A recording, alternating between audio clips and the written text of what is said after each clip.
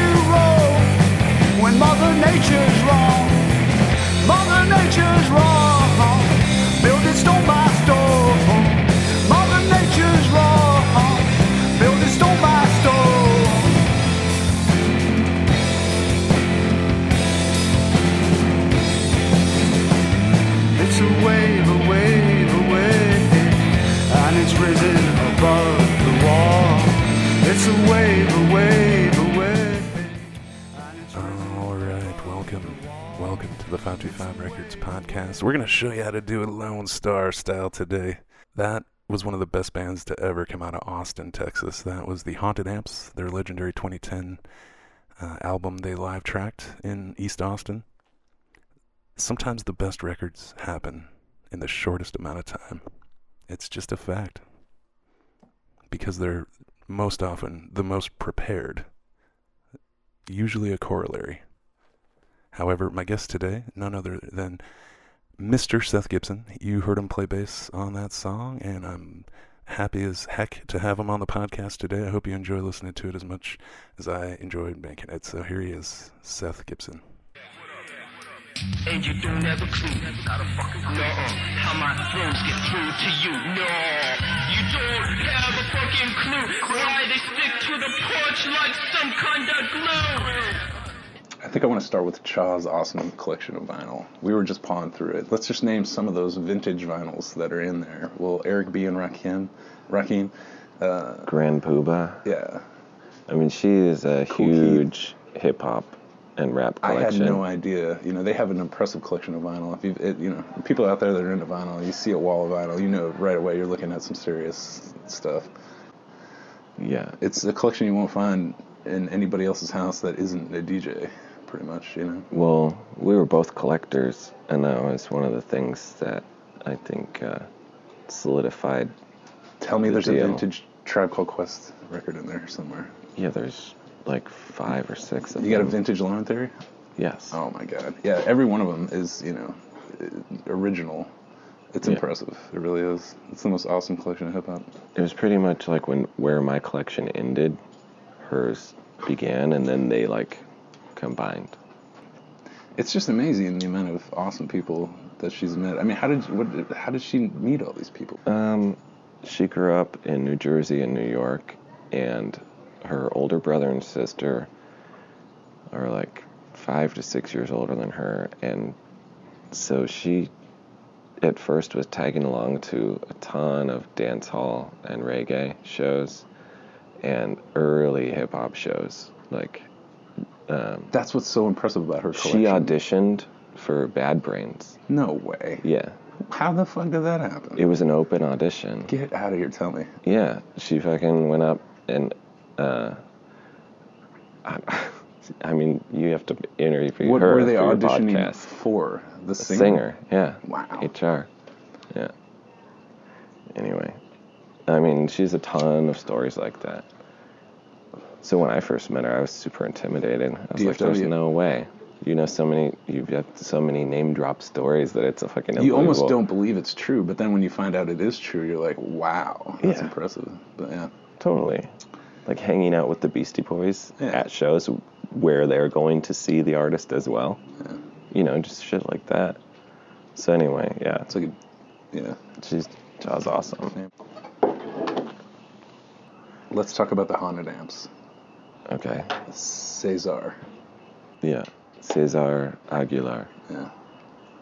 He was a mutual friend, again, through Cha. What was it like the first time you guys got in a room and played together? The first time we didn't play together, the first time I engineered a show for them. When they started out, they were called Spectre and the Cab. I remember that. And there was a 2-piece band. The Haunted Amps would go on to comprise Cesar on vocals and guitar, Seth on bass, and Justin on the drums. And Cesar were in a 2-piece, guitar and drums, and one of the best drummers ever. And somehow he figured that I was going to school for engineering and invited me to, engineer their show. And I did. And right after the show, pretty much immediately, he said, would you be interested in playing bass in the band?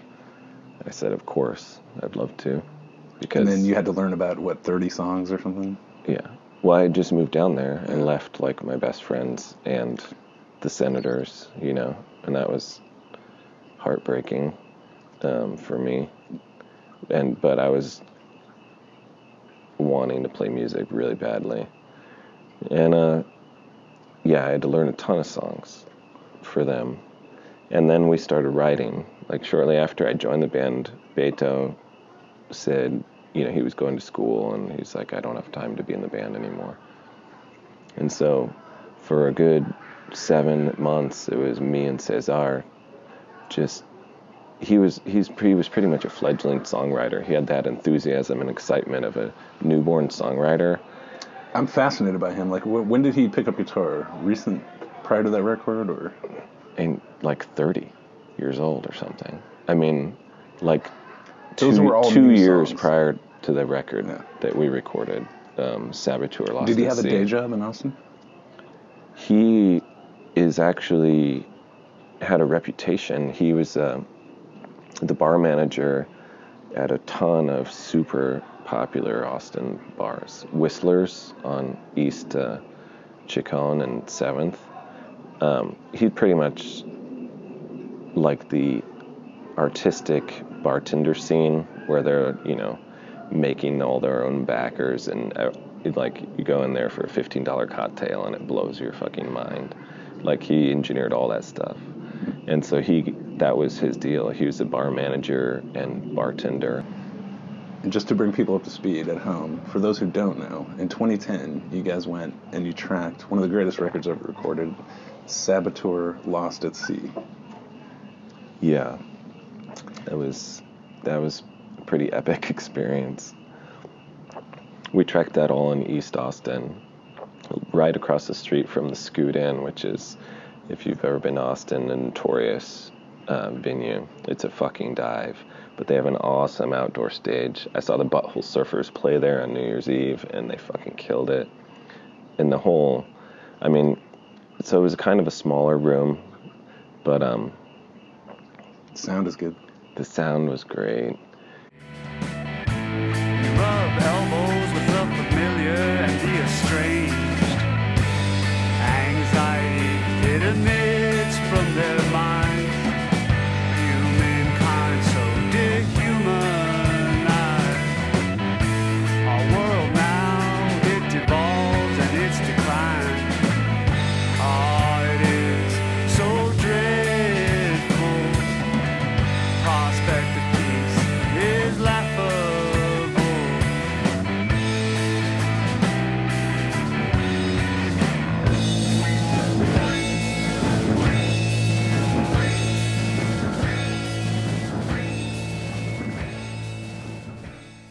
That is a mere 46 seconds of what is a 6-minute song. It's kind of staged like a classical theater production, right? 3 acts. You have the opening, the middle, the end. The middle is this beautiful, just sonic explosion. One of 2 that they do on the record for like a prolonged length of time.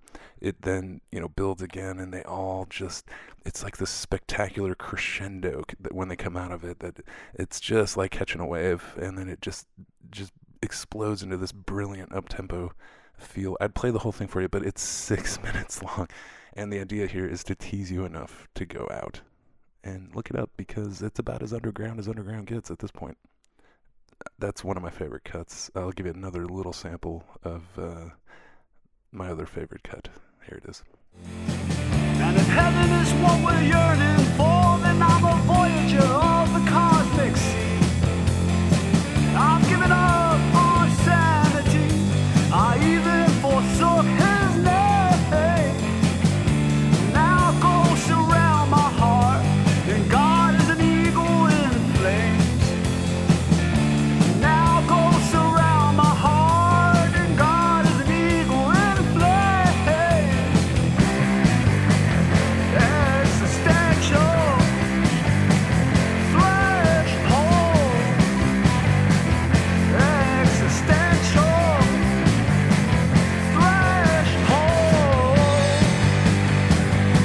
Oh,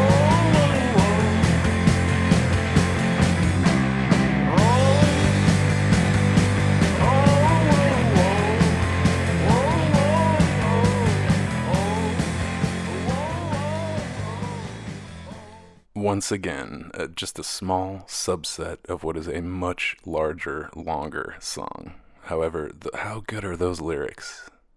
I've given up on sanity. I've even forsook his name. Now ghosts surround my heart, and God is an eagle in flames. We tracked to tape and then dumped the tape into Nuendo or Innuendo. I can't remember what You guys software's live called. tracked almost all of that record, it seems like. We live tracked the entire thing. And how many takes per song? Were you guys running 3 takes, 5 takes? No, 1 take, just and then bam, 2, bam, bam. maybe 2. And what about, was that a scratch vocal with a vocal overdub? It was scratch vocals, and then we got the drums and bass tracks and rhythm guitar tracks. So it was literal live recording. The only thing we overdubbed was additional guitar and vocals. And just to bring people up to speed, Seth Gibson, the guest on the 525 Records podcast today, played bass in the Haunted Amps in Austin, Texas. And you got to look that record up. That was my second band I ever played bass in. Well, I kind of joined 2 bands simultaneously in Austin. One was Chicken Shift and one was the Haunted Amps. And somehow I ended up playing bass in Portland for a band called The Smokes. And that kind of... mentioned on the previous episode. Somehow for 10 years I got lost and became a bass player for other bands. But that was fun. I really enjoyed it. I mean, I learned a lot. Personally, the thought of you as anything other than a frontman is it's tragic. But the one exception is your bass playing in the Haunted Amps, I think. Dude. So when did the Haunted Amps go Splitsville? What year was it? The I drummer don't know. left. You tell me. We went through a couple of drummers. You said 2010. That was the record, June of 2010, yeah. We recorded, Beto left, and so Spectre in the Cab was no more. And then it was Cesar and me just playing music and practicing. And he came up with this group of songs that it was pretty much formulated for an album. He knew what he wanted on the album. Finished, no more lyrics needed. Anything. No, the lyrics were done. The songs, we we completed and arranged. And a lot of those bass parts I wrote on my porch, just listening on my iPhone to his demos, and I wrote them on a nylon string guitar, just composing them. And then whenever we would rehearse, I'd translate it onto a bass guitar, and then it would go from there. Where So did you guys used pretty to much practice? the guitar and the bass were already completed by the time we found a drummer to record the record with. So like the record was pretty much formulated, and then it got even better once Justin Swite got involved. Some epic drumming. Yeah. And what were his former bands? I don't know his former bands, but he did a solo project called Xander Harris. It was kind of like electronic horror stuff. He actually did a brief West Coast tour. Some obscure label signed him, which is one of the reasons we lost him as a drummer. Oh, he's too good. For some reason, and I wish we could go back in time and close mic the toms, but for some reason we decided just to do room mic, 57 on the snare, and mic the kick, and EQ it from there. In hindsight, I wish we had close mic'd the toms more, because there's so many good fills in there that are kind of, it's hard to dig through that high end that we captured through the overheads.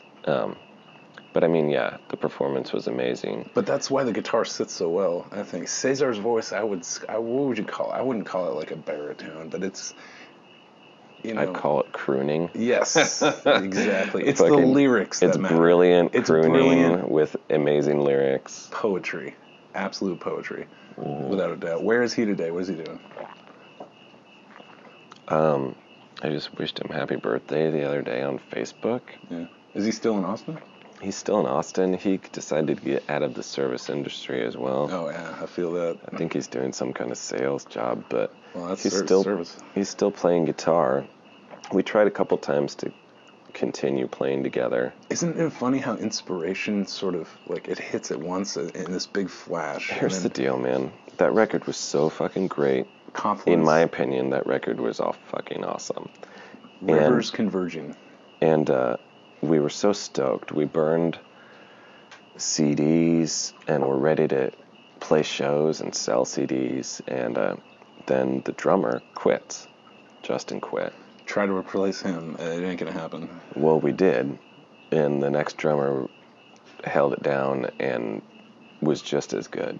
I mean, but then we started writing new stuff that we never recorded. We had probably 4 or 5, I don't know, half a dozen more songs that we were writing with the new drummer that never got recorded. And then right as we were excited that, okay, now we can play shows and sell the album and write new material, then he decides he's moving to Hood River, Oregon. So we lost a third drummer. It was fucking drummers, man. I mean, Always. it's always the drummer, It makes right? you want to become a drummer, because you'll never be out of work. Yeah. Take me back in time to 1999, Fredonia, New York. Right across the street from where the Flaming Lips were recording the Soft Bulletin, you were recording an album called Something Like Tragedy, a 4-track recording. For anybody that's not over 30, you might remember the 90s and what we called a 4-track recorder, which is what everybody did on. Some of the biggest hits of the 80s were recorded on 4-track and then mastered and then played on the radio. Hall & Oates, for example. I loved that Tascam. That opening track. That opening track. So I have to take you back, because it wasn't actually in Fredonia where I wrote that record.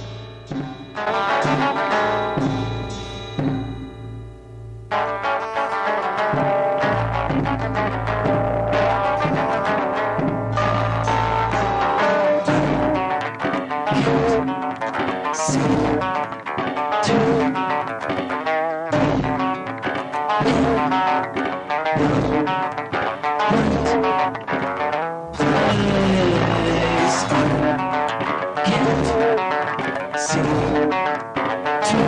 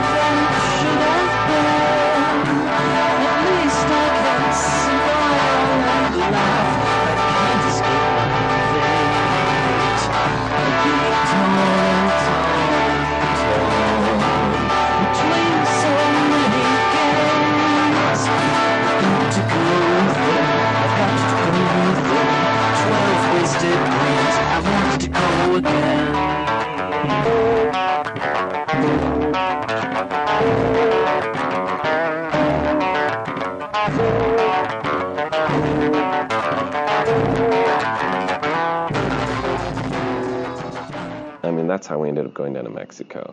It was Wes and I were supposed to go down there and secure a place to live. And then we were all going to live fulfilling our dreams of art. And that's how, like, Wes and I would play music, Mike was going to take photos, Sarah was going to do her drawings and paintings. Wes and I ended up finding a place to stay. We were playing guitar in a plaza down there, and one dude, Alejandro, he passed by and was super intrigued and ended up hanging out with us. We let him play a song on guitar, and he said, come with me, you know. So we went, and he took us to his old school where he was friends with the principal, who spoke English because we didn't speak Spanish, stupidly. And he basically said, you know, he wants you to stay at his father's house. And we said, cool. And so some of the songs on Something Like Tragedy were actually worked on during this time period while you were in Mexico. Yeah. And we were both writing heavily. You get back to the States, you Yeah. record Something Like Tragedy. Yeah. And half in Portland, half in Washington, D.C., and in Greenbelt, Maryland. Wes, basically, when we got back to Portland, Wes was like, I'm going to make a movie with Jesse Stratton. The Pentagon. Yeah. Where is a copy of that? Oh, God, who knows? I know they're out there. They gotta be I out wish there. I had one. So they go to do the movie. I decide I'm going to move out there, too, because they're my best bros. And the rent is cheap in Fredonia. Well, yeah, well, this is before Fredonia, man. Yeah. We're living in D.C., and that's where I finished Something Like Tragedy. I thought DC was after Fredonia. No, I finished all of the songs in Greenbelt, Maryland, and we'd go visit Westfield, our original hometown where we graduated high school, which is where my music began, was with my high school music teacher, Kent Naffenberger. Shout out. He was the inaugural Grammy winner for the first ever music educator Grammy out of the entire country. You know, What do you remember? 6,000 entries he won. Yeah, I remember that holy shit. at the time. But What do you remember about the tunings you were using on some of those songs? Really out there. I made really them up. eccentric. So I started listening to, well, I had always been into open tunings thanks to Led Zeppelin and Jimmy Page. But you don't do standard blues open tunings. I started off with open G and open D thanks to Led Zeppelin 3. You know, when I was still a sophomore in high school, I had gotten a tab book and I started learning how to play some Zeppelin songs. And that introduced me to alternate tunings, and then I couldn't get enough of them. And then I discovered Nick Drake, and I realized quickly that I could just make up my own tunings, which is what I did. I'd just start detuning one string and then finding an open chord that I thought sounded pretty or interesting. I don't even know what they are. I have a notebook where I'd written down what the songs were recorded in. I think it's in my studio somewhere, hopefully. But I just started composing on top of those alternate tunings. I just was writing the things that came into my mind. A lot of it, I was a pretty insecure person for a lot of my life. Like, I couldn't play with anyone other than Wes. The thought of playing in a band terrified me. And then later, the practical realizations of writing songs in alternate tunings kind of said, well, you're just going to play solo for the rest of your life. It gave you this identity. It gave me an identity, yeah. That nobody else had. And lyrically, I don't know. I mean, they were all about me and my relationship to the world. But I don't know. E-Train, if you want to talk about music, I would say that was probably... do you feel like looking back, that was one of the most magical times of my life. I felt like the songs were falling into my lap. This record, it just keeps getting better for me with time. It still blows me away today. I can't imagine being 18 and writing this big of a record. I mean, the songs I wrote when I was 18, you know, just the most cheese ball stuff you could ever imagine. But I'm going to hit you with a little medley here of Something Like Tragedy tunes, so...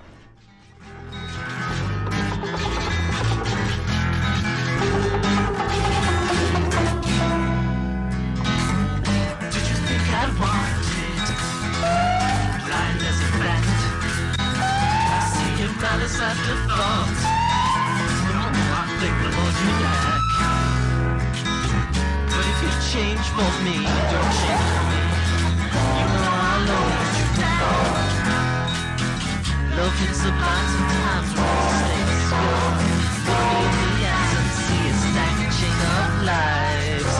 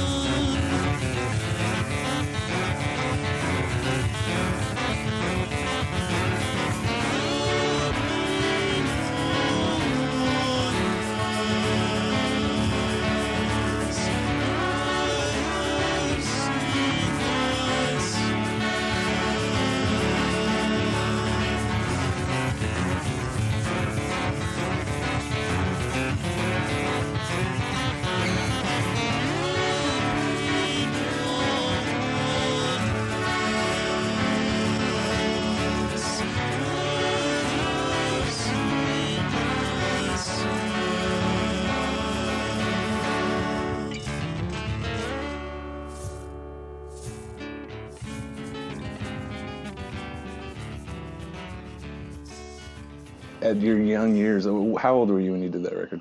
18. I mean, come on.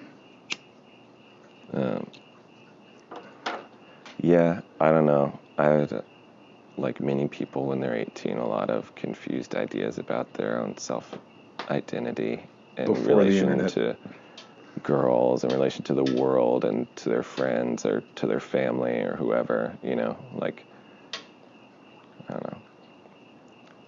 And also, I think I just thought it was funny. Like, something like tragedy. I mean, you just have comedy or you have tragedy. And to have something like a tragedy, I mean, what the fuck is that? To me, it always kind of described the record, you know, because it is, you know, yeah. Yeah, but you're falling short of calling it tragic. I mean, it's, you know, just something like tragedy. It's pretty awesome. Next, we talk about Tristram Slumber. It was a project conceived by Jesse Stratton. Shout out. And he was writing a ton of poetry and screenwriting. Voluminous.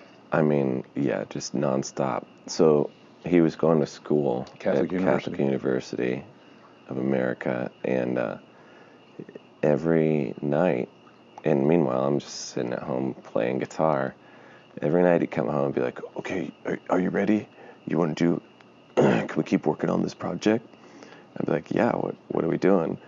And he'd describe the scene, and I would either write something right on the spot, or I'd incorporate something that I had and, like, bend it around and modify it.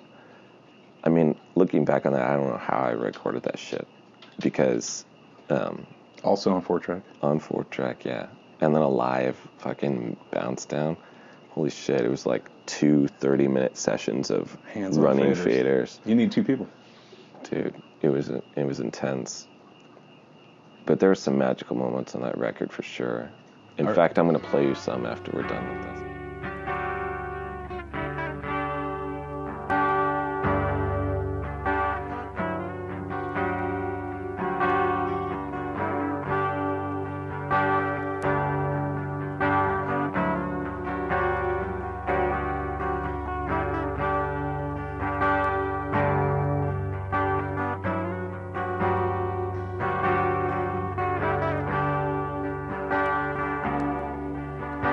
It infuses our world with the sound of her laughter, smiling, denying the trip has begun.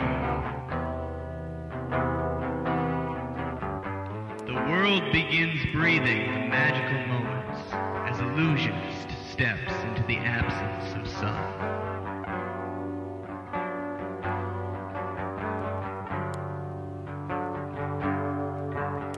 And the horned one blinking as actors arrive. Ancient play set in motion, the trip has begun.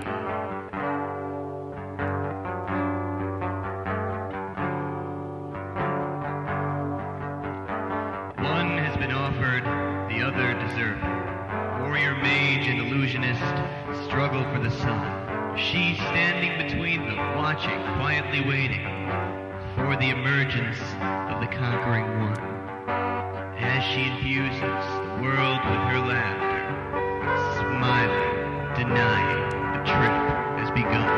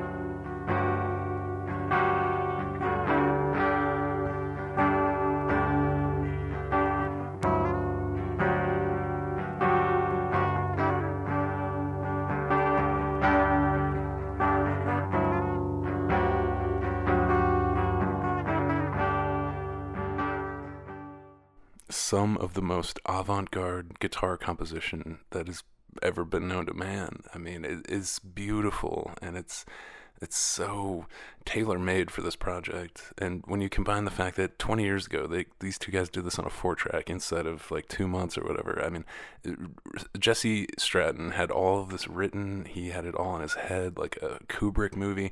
And even back then, 20 years ago, he was like this level 11 wizard, you know. And even in my own years that have gotten older, I just have a passing knowledge of stuff like that. But he was a master. Dude, somehow, some way. He would also do sound montages from like free sound bites. We'd orchestrate this fucking scene, whether it be a cafe or a bar scene or like someone walking through the desert. So we'd have boot print. Basically doing post audio. Yeah, post audio, but live. So, well, he'd do that, but we would record it live. It wasn't like we're going back after the fact and inserting all the shit. That's really impressive. It was part of the piece as we're recording it. Amazing. And sometimes, yeah, like the guitar interludes lasted a bit too long because I had a composition that I had set, and like maybe there's a lull in the lyrics or in the song, but better for me, because then, hey, you get to listen to the guitar, like. But that project, I have no idea how it fucking came about and was completed. It's all kind of a blur, but I just remember like a month and a half straight of him coming home and be like, okay, you want to do some more? And we'd record till like 5 a.m. every night. The fire of inspiration. Dude, yeah. When you're young. The things you do when you're 19 and 20. Hey, wake up, dude. Hey, man, wake up. What? You been up all night? Yeah. Listen, I think I'm gonna go see her. Just out of the blue? Yeah. It's a long drive. I can handle it. I'll see you in a few days. All right, man. Well, be careful.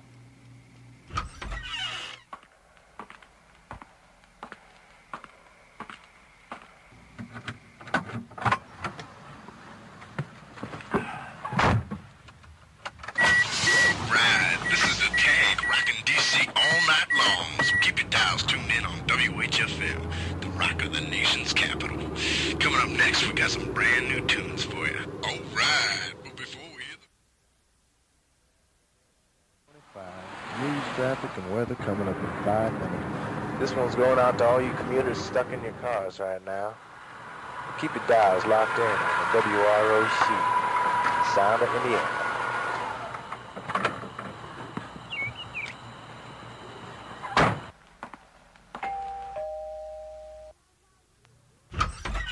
Oh my God, what are you doing here? I missed you. Oh, I missed you too.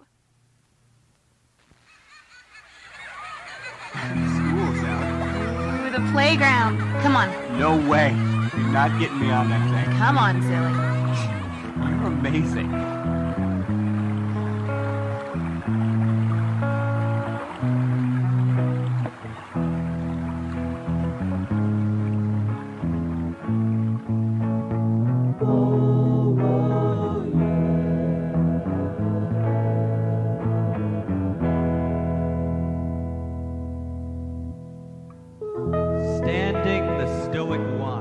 Again, I wish I could play this whole thing, but I've got to choose a couple of clips here, so this is what I'm choosing, and yeah.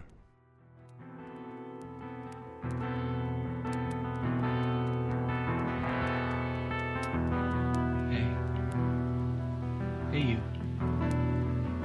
You passed out? Hey, come on, get up a sec. What the hell is this? Hey, wake up. Sit up.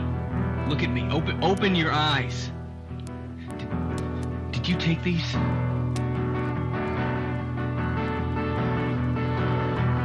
not supposed to be here. Well, I am. You guys, guys. What, man? I think we got a situation here. I think she just took an overdose of sleeping pills. Come on, man. Oh my god, why? Just call 911, all right? Here's the label. Tell them I think she took the whole box.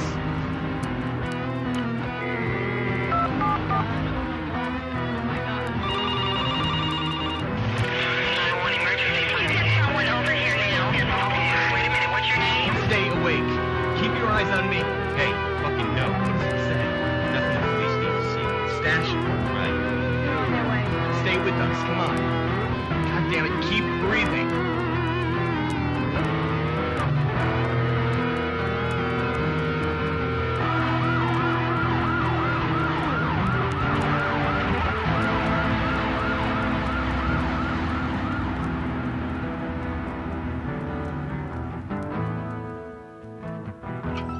Following the ambulance. Hey, No! No one's calling anyone till we find out what the fuck is going on, alright? Come on. You know the way? Yeah.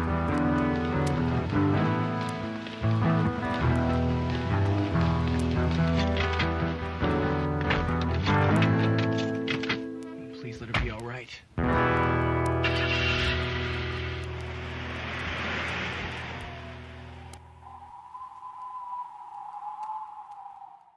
I just wish I could have appreciated this a little more at the time. It didn't make any sense to me then, but now it makes all the sense in the world.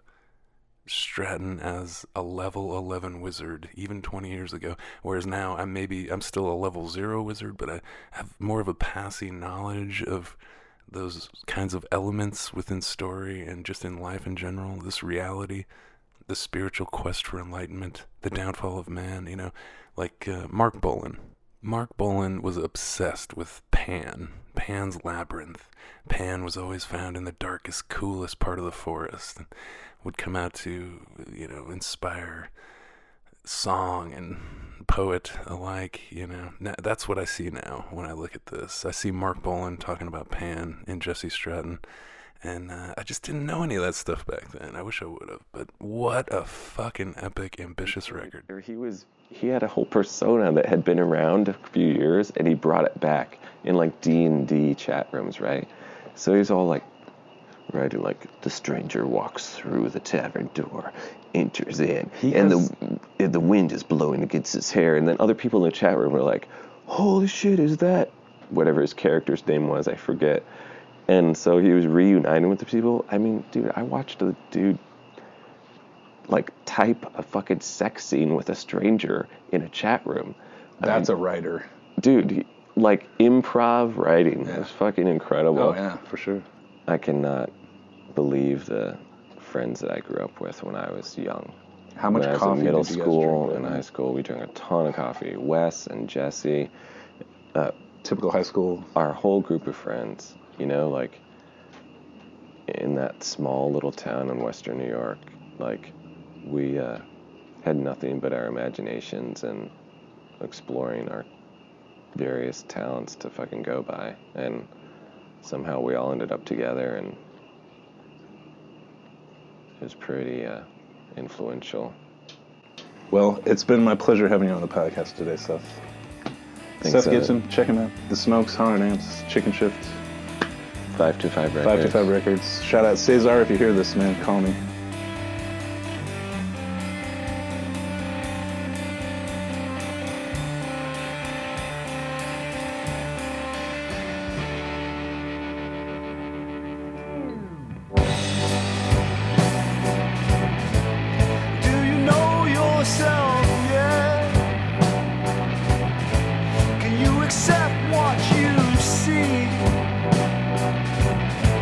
Have you forgiven yourself your past?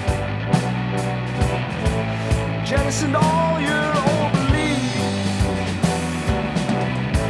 Can you participate in the pairs? The love, hate, war, and peace. Do you feel alive in your flesh? Connected to the fiber of your being.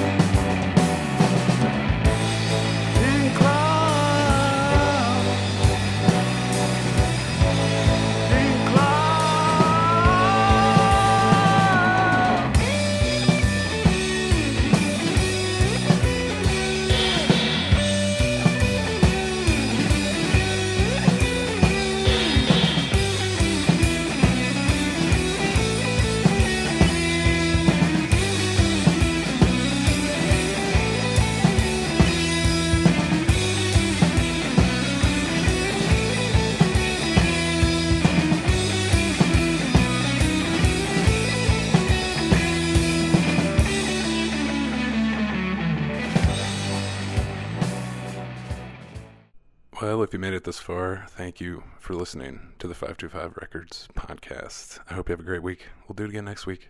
More awesome music. 525 Records, listener powered.